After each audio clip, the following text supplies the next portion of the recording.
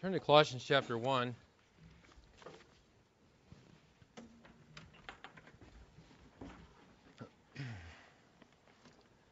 Colossians chapter 1. We're studying Paul's prayer for the Colossian believers in Colossians 1, 9 to 14. We started last week. We'll complete it tonight. So let's read that first of all. Colossians chapter 1, verses 9 to 14. It says there, Paul says, "For this reason also, since the day we heard of it, we have not ceased to pray for you and to ask that you may be filled with the knowledge of His will and all spiritual wisdom and understanding, so that you will walk in a manner worthy of the Lord, to please Him in all respects, bearing fruit in every good work and increasing in the knowledge of God, strengthened with all power according to His glorious might, for the attaining of all steadfastness and patience, joyously giving thanks to the Father, who has qualified us to share in the inheritance of the saints in light. For He rescued us from the domain of darkness and transferred us to the kingdom of His beloved Son, in whom we have redemption, the forgiveness of sins." I said last week there was much we can learn from Paul's practice of praying and the content of his prayers, what his prayers were made of. For what should we pray? Well, Paul instructs us in many places, but in Colossians 1 is one of those places. He puts some of his prayer life on display so we can see what the prayers of the Apostle Paul look like. This is the kind of praying he did as a rule. And we want to go over a quick review of what we covered last week. First of all, we started in verse 9 with Paul's reason to pray. He says, "For this reason also, since the day we've heard of it, we cease not to pray for you." Paul had heard a great report about the Colossian believers. He'd heard about their faith. He'd heard about their love. And so he says, "For this reason, we're praying for you. We want to keep you in prayer because you're believers coming into the faith. We want you to grow in the Lord. We want you to be strengthened in God. And so we don't want to fail to pray for you." Intercessory prayer, as we said last week, is vital. Praying for others is vital in a believer's life. It's vital that we all pray for each other and that we pray for maybe the difficulties that we're going through. We also notice regularity in Paul's prayer. He said he's praying always in verse 3. Verse 9, he says, "We have not ceased to pray for you." And so prayer is not a one-time activity, praying for others. It's an ongoing thing. We're always praying for one another. It's something that we do as a habit of our life, being faithful and consistent in praying for others. And then we notice the request in Paul's prayer in verse 9 rather. He says, and this is the main request in the whole prayer, he says, we're asking God that you may be filled with the knowledge of His will and all spiritual wisdom and understanding. They wanted the believers to know the will of God, to know what the will of God was, what it entailed, what it meant. And they wanted them to have an understanding of that, and so they prayed for them. And we need to pray for each other that we'll know the will of God, that our believers in our church will know what God's will is, that we'll be students of the Word so we can understand what His will is. That was his request. And then that led us to the purpose of Paul's prayer in verse 10. He says, we're praying this, that you'll know God's will, so that, as Mike emphasized the word so that as a purpose clause this morning, so that you will walk in a manner worthy of the Lord, to please Him in all respects. And so we want to please the Lord. The reason we want to know the will of God is so we can do the will of God. See? We want to know it, and then we can do it so we can please God. That's going to make us pleasing to the Lord. And that's Paul's goal for the Colossian believers, that they please the Lord. And so how is that to be accomplished? Well, we said last week there was 4 participles, excuse the word participles, that explain what it means to please the Lord, that follow that phrase there, that you might be pleasing Him in all respects. And those 4 are this. A person that pleases the Lord in verse 10, first of all, will bear fruit in every good work. Secondly, he will be increasing in the knowledge of God. Thirdly, verse 11, he'll be strengthened with all power. And fourthly, he will be full of thanksgiving. Tonight, we covered the other 2 last week. We're going to pick up with the third of these, strengthened with all power in verse 11. This is how a believer can please the Lord, by being strengthened with all might, it says in verse 11, according to His glorious might, for the attaining of all steadfastness and patience. Right off the bat, you can see 3 words that have to do with power in verse 11. Strengthen, see the word power in the middle, and near the end of that first phrase, you see the word might. So you can see the obvious emphasis on that idea of the power of God. So far, we've looked into the text and we've seen things that we're to be doing to please God. We're to be bearing fruit in every good work. We're to be increasing in the knowledge of God. But now the Lord tells us that all of this is done not in our own strength, but in the strength of God. Because he says we're to do all this strengthened in God and not in our own strength. And you know, this is something that is taught throughout the Bible. God tells us to do something. He gives us a command. He exhorts us to do something. And then he says, but I want you to know that you're going to be doing this in my power. You certainly can't carry out the work of God in your own strength. It can't be done. You have to do it in the power of God. It's over and over again in the Scriptures. For example, Ezekiel chapter 2, verses 1 and 2 says this. The Lord said to Ezekiel, Son of man, stand on your feet that I may speak with you. As he spoke to me, the Spirit entered me and set me on my feet. He said, Ezekiel, I want you to stand on your feet. And the next verse says, the Spirit came and stood Ezekiel up on his feet. So I'm saying that what we do in the power of the Spirit of God. We never do it in our own strength. We could add also to the fact that verse 9, he's already hinted at this by saying that we're asking that you may be filled with the knowledge of His will. The word filled is a passive idea, and God has to fill us with this knowledge of His will. Certainly we avail ourselves of Bible study, but God is the one who imparts to us the knowledge of His will and understanding through the Holy Spirit. We talked about that last week. So what we do in the strength of God, and without His strength, we do. Jesus said, without me, you can do what? John 15, you can do nothing, right? Nothing at all. Not spirit. You won't do anything spiritual without the help of God, without the strengthening of God.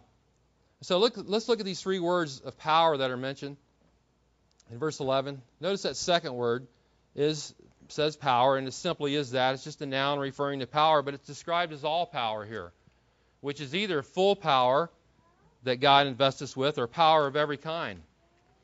The first term, strengthen, is also a passive idea, and literally it's this.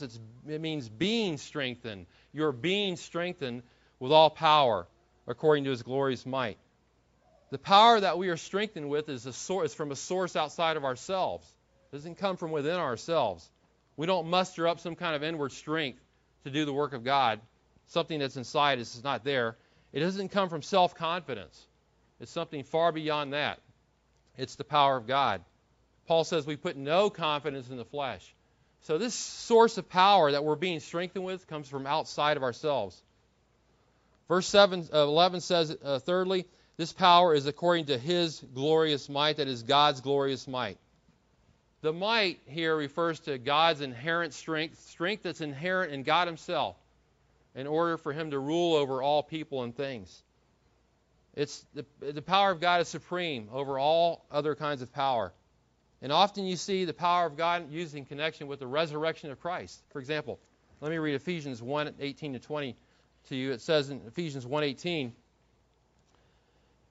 Paul is praying again here, and he says, I pray that the eyes of your heart may be enlightened, so that you will know what is the hope of His calling, what are the riches of the glory of His inheritance in the saints, what is the surpassing greatness of His power toward us who believe.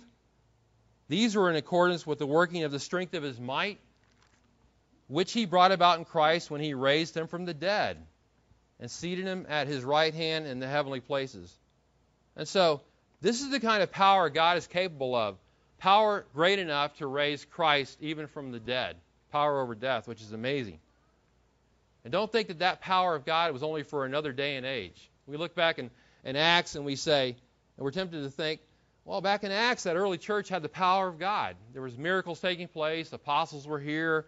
Great things were happening. And the church was spreading like wildfire everywhere. And it was unbelievable. Numbers were being added to the church, great, large numbers. And so the power of God existed in that day. But we don't have that power today. That's not even available to us anymore. That was back then. But the power of God is important in the life of the believer in every age, whether it's the time of Acts or whether it's right now.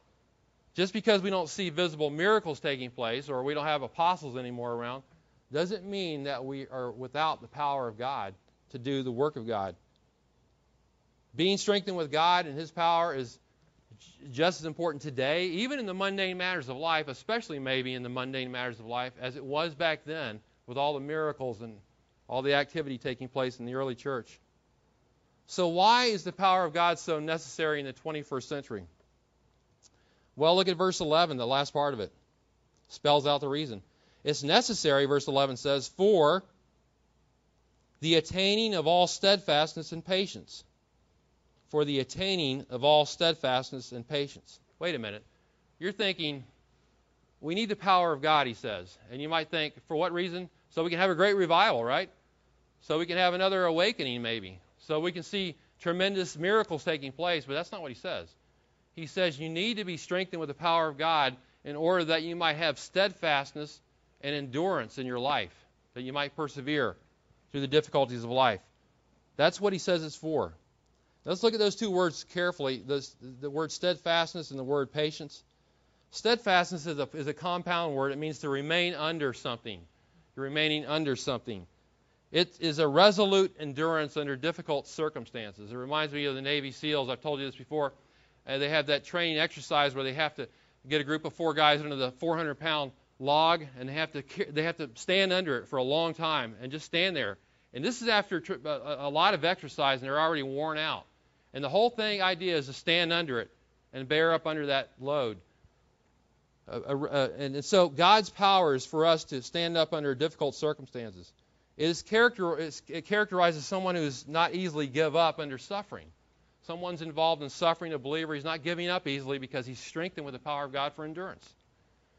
It's got the idea of carrying forward with tenacity, with courage. Doesn't mean you're perfect in the trial. Look at Job, who had a great difficulty, but you're carrying forward with tenacity and courage. It's perseverance in the performance of a task that God has given you. Persevering through that task, through a hardship, through a trial, you're persevering through it. It's a refusal to give up to despair during the trial. You're tempted in a trial, a difficult trial, to despair, aren't we?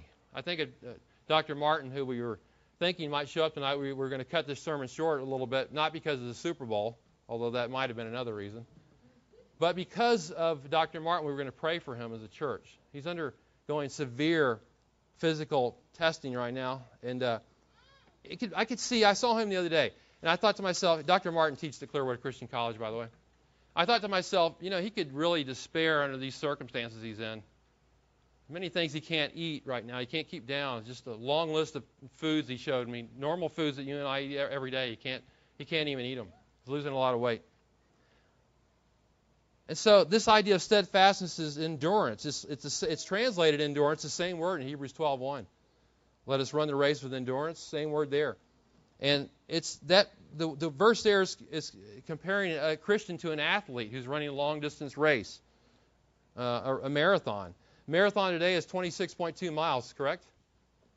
And we have a marathoner in here. And it's not an easy thing to do, to endure through that length of a race, 26 miles. Some runners say that by the time they get to the 20th mile or so, they hit what they call the wall. And that is a time when they're just exhausted and they don't want to carry on. They're worn out and their energy is depleted, and they feel heavy in their legs. They just want to walk and not run anymore and just kind of give up, really. One marathoner said about hitting the wall, he said, it felt like an elephant had jumped out of a tree onto my shoulders and was making me carry it the rest of the way in. That's how it felt to him, carrying this heavy load in this endurance race. But a marathoner has to push through the wall and continue the race until he finishes. And so it takes endurance to run a marathon. It takes endurance to live the Christian life. And that's the point in Hebrews 12:1. Endurance to live the Christian life. It's not a quick sprint and then it's over with. No, it's a long marathon that must be endured. Sure, we must endure it joyfully, but it must be endured nonetheless because it's oftentimes difficult. And so Paul says, so the writer, whoever the writer was in Hebrews, says, let us run with endurance the race that is set before us. By the way, Hebrews 12:2 points to the greatest example of endurance, Jesus, who suffered on the cross, the shame of the cross. And so endurance is necessary in the Christian life. And in this endurance that God gives you by His strength will enable you through adversity and difficulty and afflictions and trials and persecutions even. Now, it's easy for me to stand here behind this podium and say this, right?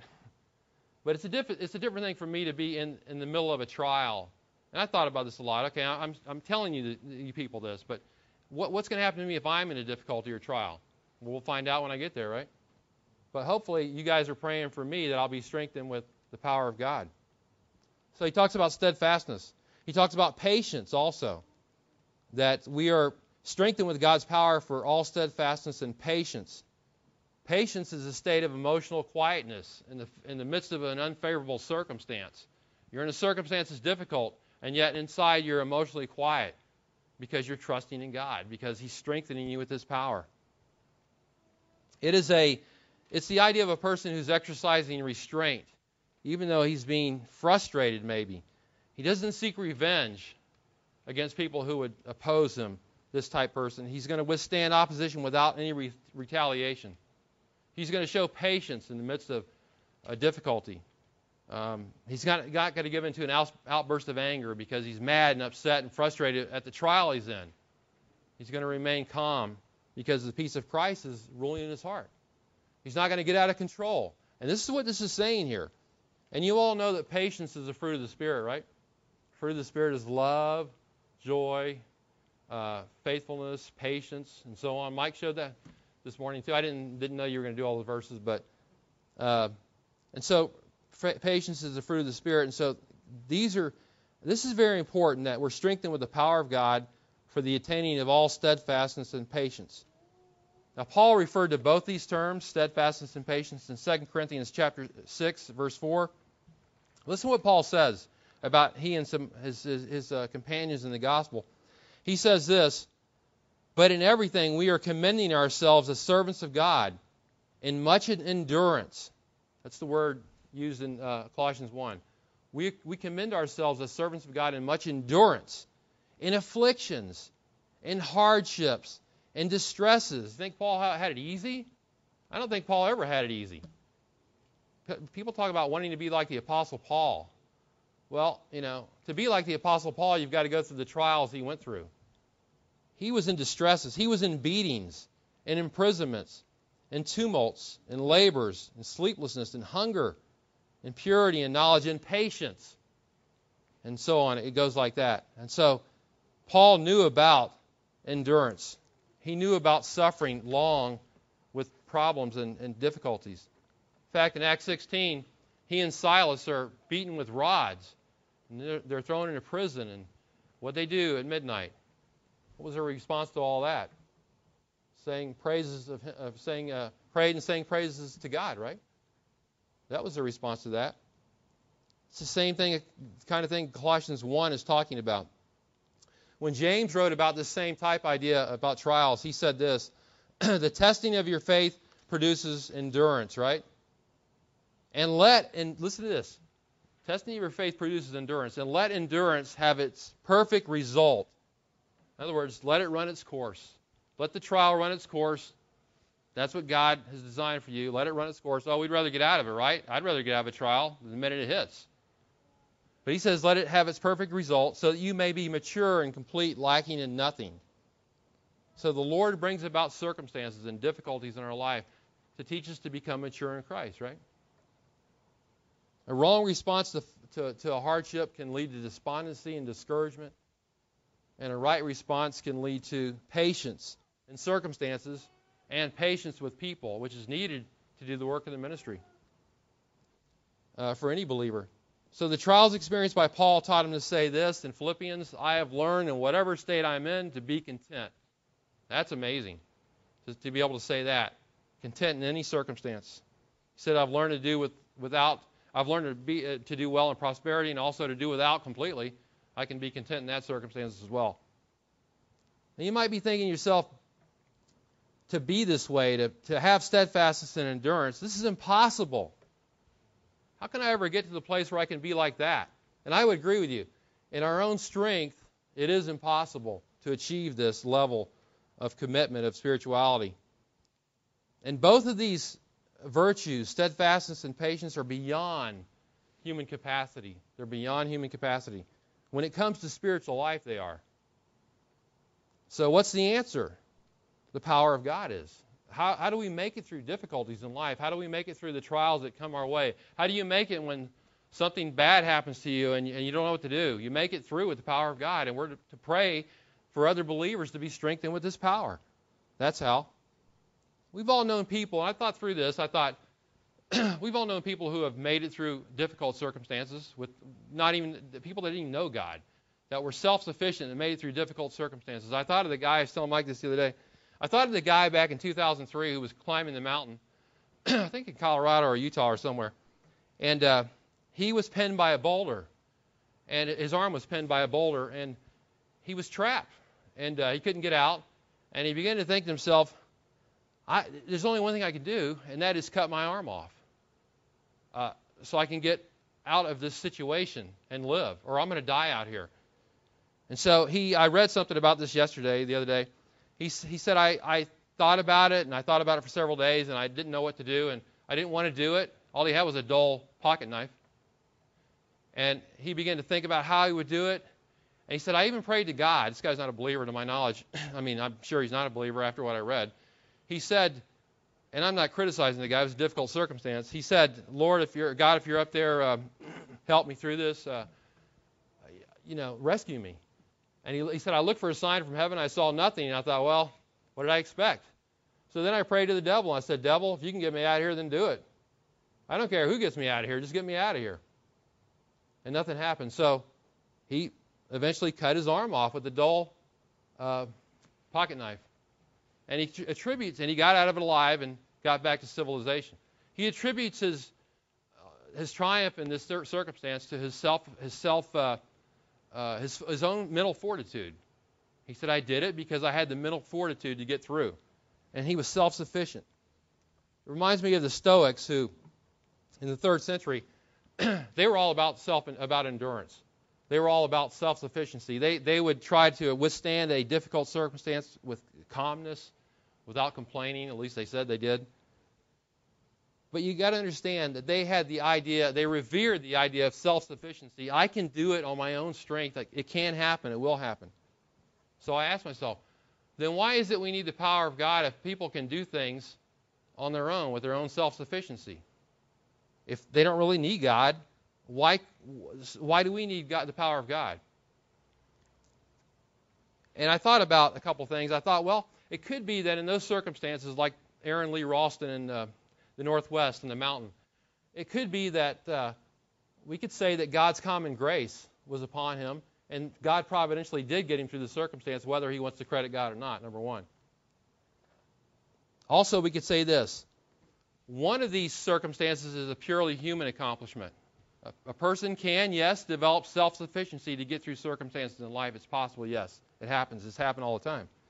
The other, the believer, is a supernatural accomplishment, which gives God glory in a hard and difficult circumstance, and a peace is in his heart that no one can explain because the peace of Christ resides in him. The Stoics might grit their teeth in a circumstance, a difficult circumstance, and come out and get through it and come on the other end with what? With greater pride, right? Look what I did. But a believer is not going to do that. He's going to come out and glorify God through the circumstance. Do you think that the Stoics would glorify God in their circumstances that they endured? Do you think they would joyously thank God, the Father, as it says in verse 12, because of enduring a difficult circumstance? No, it wasn't about God. It was about the Stoics.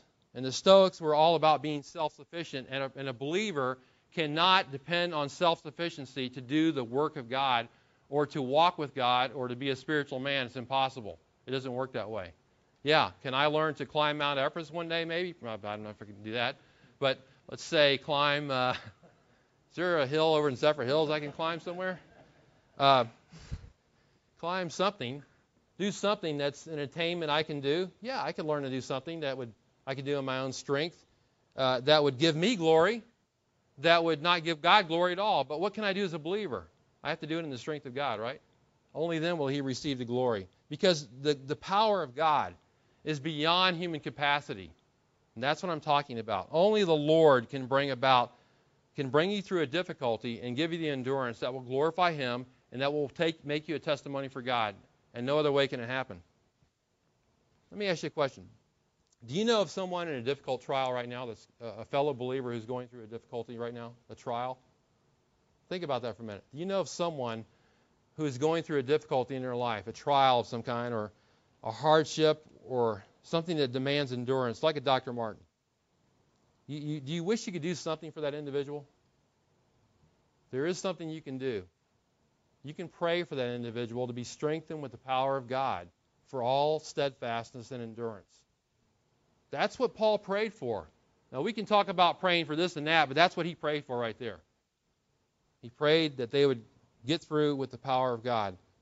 And the believer, and that's pleasing to God. We're talking about being pleasing to God. And the believer that does this and that's pleasing to God is going to be a tremendous testimony to the world about the power of God, not his own self-sufficiency.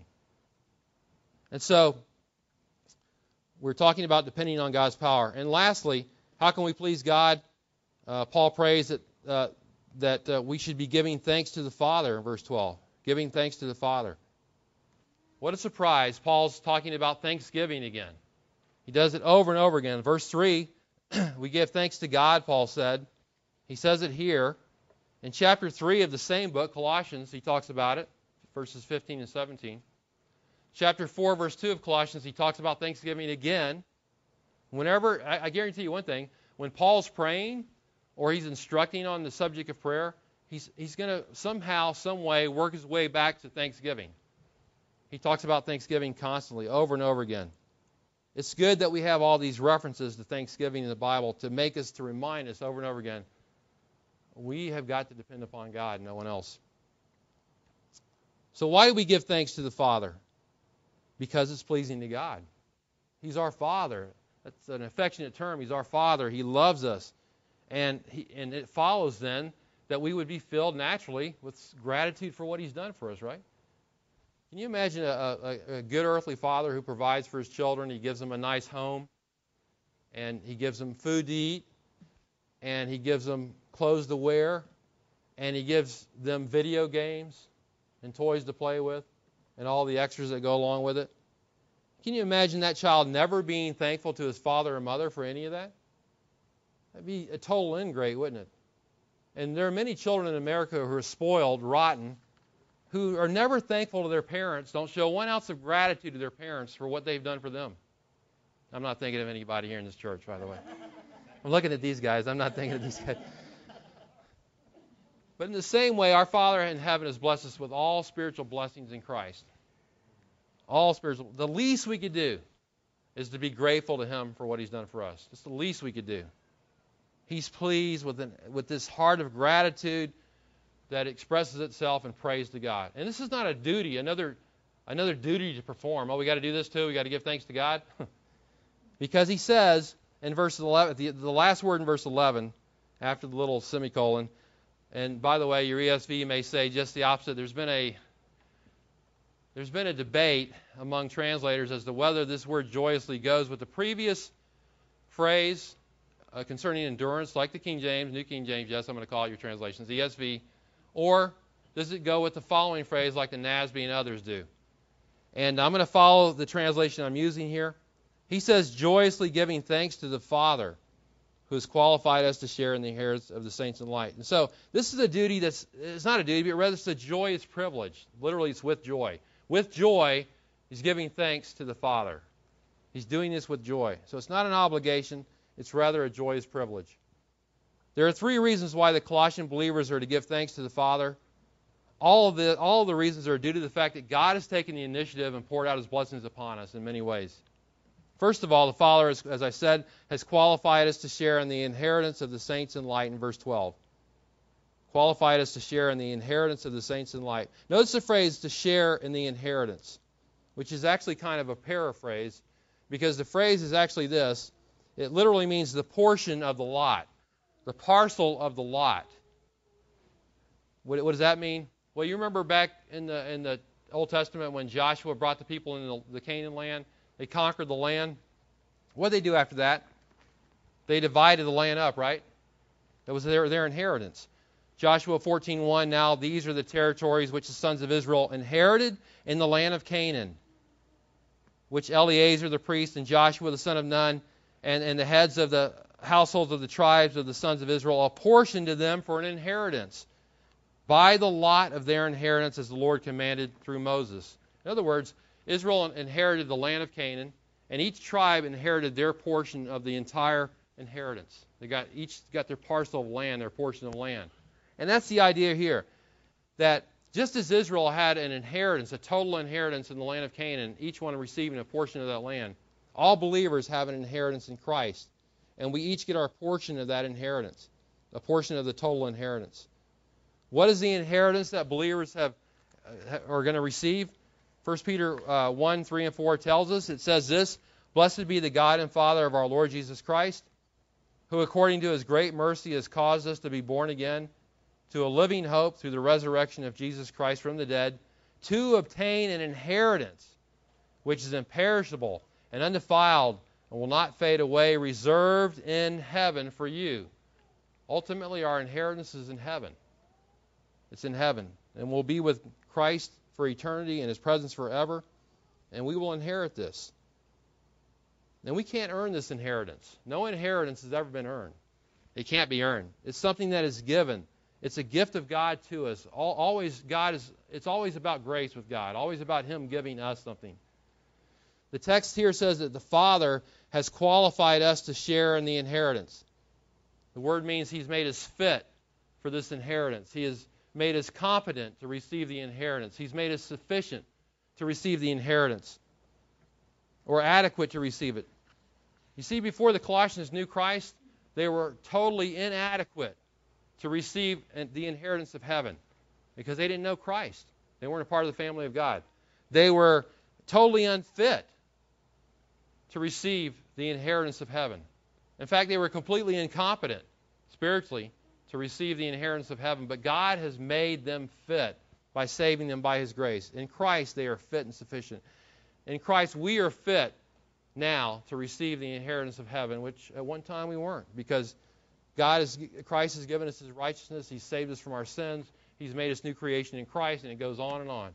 And so now we are fit for heaven. And it's by his grace only, as I say, and through no merit of our own.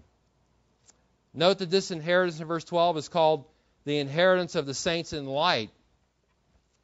The inheritance of the saints, that's not a mystical thing, some strange idea. I think he's referring to the kingdom we're in now, the kingdom of light, versus the kingdom of darkness. And you can see that in the context. Look at the next verse, verse 13, Colossians 1:13. "He rescued us from the domain of darkness, transferred us to the kingdom of his beloved Son." And so, the inheritance is in light as opposed to darkness. Acts 26:18 says this. Paul says that he was sent to the Gentiles. Why? To open their eyes so that they may turn from darkness to light and from the dominion of Satan to God. And so now we're going to share with the inheritance with the saints in light, that is in the kingdom of light. We'll share with them in that. So we're to be thankful to God for this. This is all the work of the Father. And so it pleases God for us to be thankful for this. What else should we be thankful for? Verse 13, as I just said, the Father has rescued us from the domain of darkness. And we just read that verse, but just a little bit more of this verse here. Prior to salvation, we were in the domain of darkness. That's the domain we lived in. That's the domain we walked in. Ephesians 2:2. We walked according to the prince of the power of the air, the spirit that is now working in the sons of disobedience. Yeah, we were under the dominion of Satan, right? The domain of darkness and spiritual bondage to him and spiritual ignorance to him. We didn't know it because we were spiritually ignorant. But we were in his kingdom, in his domain. But the Father invaded this domain of darkness and rescued us. It was a great rescue operation that God was involved in. Just like the Exodus, when God pulled the people out of the house of slavery. What's another name for the house of slavery? Egypt, right? God pulled them out of Egypt where they were in bondage as slaves to Egyptians. And God came in, invaded that kingdom, and rescued them and brought them out of that land through the Exodus. And so, once again, we see this is totally and solely the Lord's doing. We're thankful for that. And we're to be thankful for the fact that the Father has transferred us to the kingdom of his beloved Son. Verse 13, the last phrase. And that's the positive aspect of this rescue mission. He transferred us. He took us out of the kingdom of darkness and came in, invaded that kingdom, took us out by His grace, called us to Himself, saved us, and He's transferred us. He's removed us from this kingdom to another kingdom altogether. That word transferred is used in history to describe a population resettlement, moving a population from one place to another. In this case, we're transferred to the kingdom of His beloved Son, that is Christ, the Son that He loves. And it's all because of Christ's death on the cross that all this took place. So you have two kingdoms, two realms, darkness and light, two authorities, a lesser authority, Satan, the supreme authority, Christ. And so you would ask yourself, and I know this is the Sunday night crowd, the faithful few, as Mike said, are you in the kingdom of light? What kingdom do you belong to?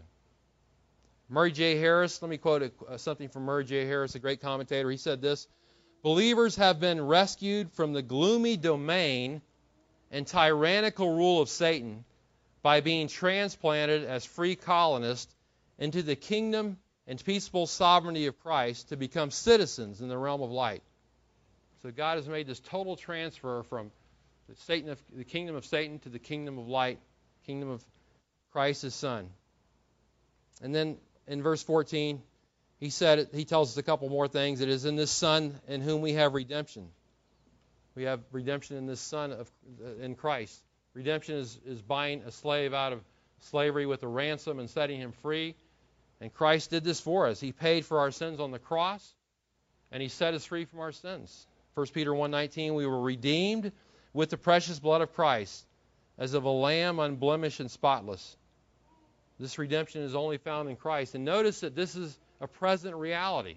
It's an existing reality, because he says in verse 14, present tense, everything else was a past tense until this. The last few verses. In verse 14 he says, in whom we have, present tense, right now. We have that possession right now of redemption. We have redemption through Him. So it's a present reality. And then lastly, in the Son, we also have forgiveness of sins. Forgiveness of sins. We're pardoned through Christ and through what He did on the cross. I don't know if you've ever read Pilgrim's Progress or not, but if you haven't, you should definitely. Spurgeon read it through over 100 times in his life. That's how important he thought it was. I've mentioned it before, but there was a man named Christian in Pilgrim's Progress who had a heavy burden on his back. Terrible, heavy burden he carried with him always. And a man by the name of Evangelist comes up to him and says, you need to take a journey to the celestial city. And he starts his journey to this heaven, to the celestial city. And he has got this burden. It's just bearing him down everywhere he goes. He can't get rid of it. There's nothing he can do about it. It's making his life miserable. But then he comes up to the cross. And when he comes up to the cross, the burden falls off his back. And it rolls off his back and rolls away and disappears. He never sees it again. Why? Because in Christ we have forgiveness of sins. Our burden of sin is taken care of. And Christ forgives us from our sins. So we have much to be thankful for, don't we? Paul gives 3 reasons here, but we can thank God for so many things. And so we need to give thanks to the Father because it pleases Him. And we need to pray for others that they'll do what Paul said in this request here, in this prayer here, so they might be pleasing to God as well. So this is the prayer of Paul for the Colossian believers. Colossians 1:9-14. Doesn't Paul teach us how to pray? Doesn't he really teach us how to pray in these verses? You can just to get a glimpse of his prayer life. Same thing as Mike's been talking about in Ephesians at different times. And you see how Paul prays and how we're to really pray. It's a responsibility for all of us to pray for other believers. In this way, believers will be able to please God if we'll pray for them and their needs. Well, let me close with the words of the prophet Samuel in 1 Samuel 12:23. This is a great verse, 1 Samuel 12:23. You know what Samuel said to the people after they had determined they wanted their own king? And Samuel said, no, you don't need a king. God's your king. And they, no, we want a king. And God says, just let them have a king. And it's not going to be easy for them. They rejected my rule. I'll let them have a king. But the people say, well, wait a minute. We want Samuel to pray for us still. And Samuel says this. 1 Samuel 12:23, he says, far be it from me that I should sin against the Lord by ceasing to pray for you. Far be it from me that I should sin against the Lord by ceasing to pray for you. We do a great disservice to believers when we don't pray for them, don't we? let's not sin against them by ceasing to pray for them. Let's pray. Lord, we do thank you for your word tonight. We just pray we would be among those who pray for each other, intercede for each other, asking that you might strengthen all believers in our church with the power of God so that they might be able to carry on their lives through whatever difficulties they're in or will encounter in the future. They might be able to serve you so that Satan won't get a hold of them, so their lives won't fall to ruin, so that you'll be glorified in all things. And we just pray we would be a praying church and an interceding church. We pray this for Christ's name. Amen.